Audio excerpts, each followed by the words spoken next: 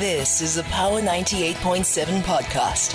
Now we're talking. Subscribe to Power 98.7 podcasts in iTunes or wherever you get your podcasts. There's more on power987.co.za.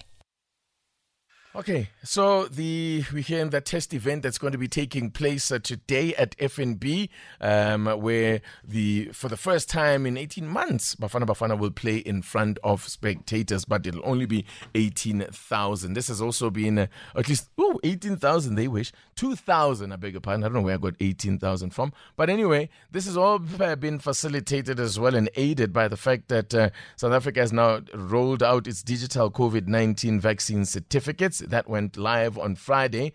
However, there seem to have been some early teething challenges experienced by some users.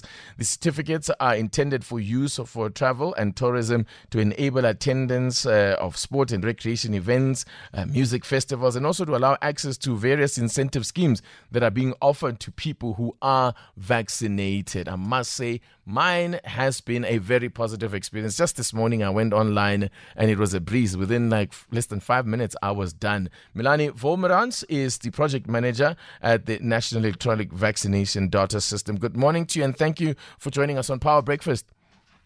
Good morning and good morning to all the listeners.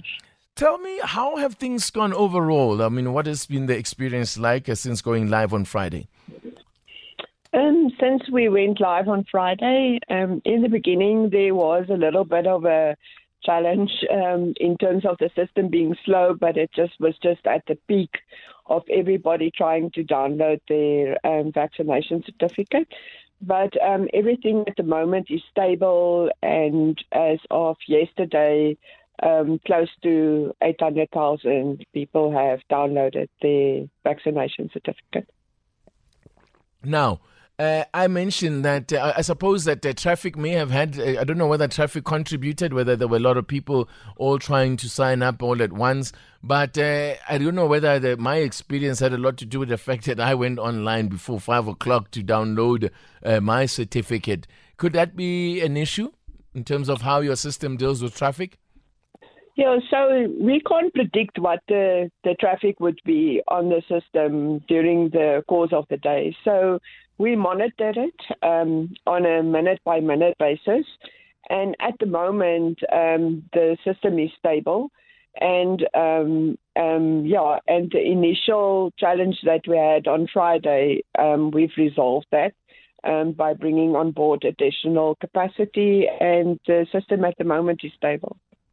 Right. Now, the message that you get once you have registered, and I'd like you, if you will, just explain what exactly this means. Sorry, I just want to read out the message that I received with that to say that this is it's not for.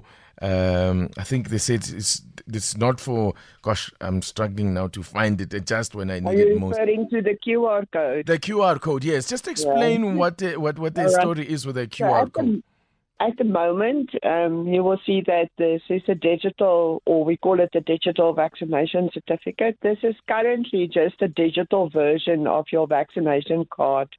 The QR code has been put there as a placeholder, so that at the next version, the QR code you will be able, or a third party will be able to read the information on the QR code. So that's just like a dummy code, basically. It doesn't actually work. At the moment, it is like a dummy code, but we had to put it there because it's part of the technology development, and that's why we included that sentence at the bottom. Also, what it does say is that the design of the vaccination certificate will be enhanced to ensure that it remains up to date with local and international standards. Does that mean that we would have to come back and download it again, or will it be automatically updated, or what's going to happen? So you will have to download it again at this stage. Only when we have got the mobile application, which is the third version of the digital vaccination certificate. Then once you've downloaded via the mobile application, then it will automatically update. Now, if this is just a placeholder, as you describe it, the QR code on there, What then what security measures are there then to ensure that this is not forged, where anybody can then reproduce something that's got a letterhead, and if the QR code is even it's not even a real one, then it would seem to me that this is quite susceptible to forgery.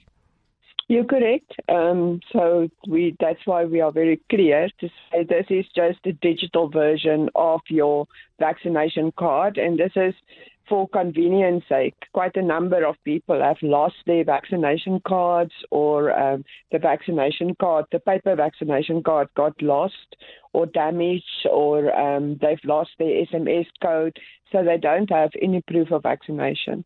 So this is just a way of getting proof of vaccination with your history of vaccination, all the vaccines that you have received, the COVID-19 vaccines that you have received, then reflected on the card. For those who are planning on overseas travel, will this suffice in terms of as a proof of vaccination? For the majority of the countries that we have had conversation with, quite a number of the countries has accepted our paper vaccination card together with the SMS. And those countries that we have had conversation with, they will accept this version of the proof of vaccination, and also including the UK, who has confirmed that they would accept the specific version of the vaccination certificate. So how long then do you envisage it'll take before you actually update the certificate to actually use a readable QR code? If all goes well, with technology you never know, but if all goes well according to plan, it should be available by the end of the month, by the end of October.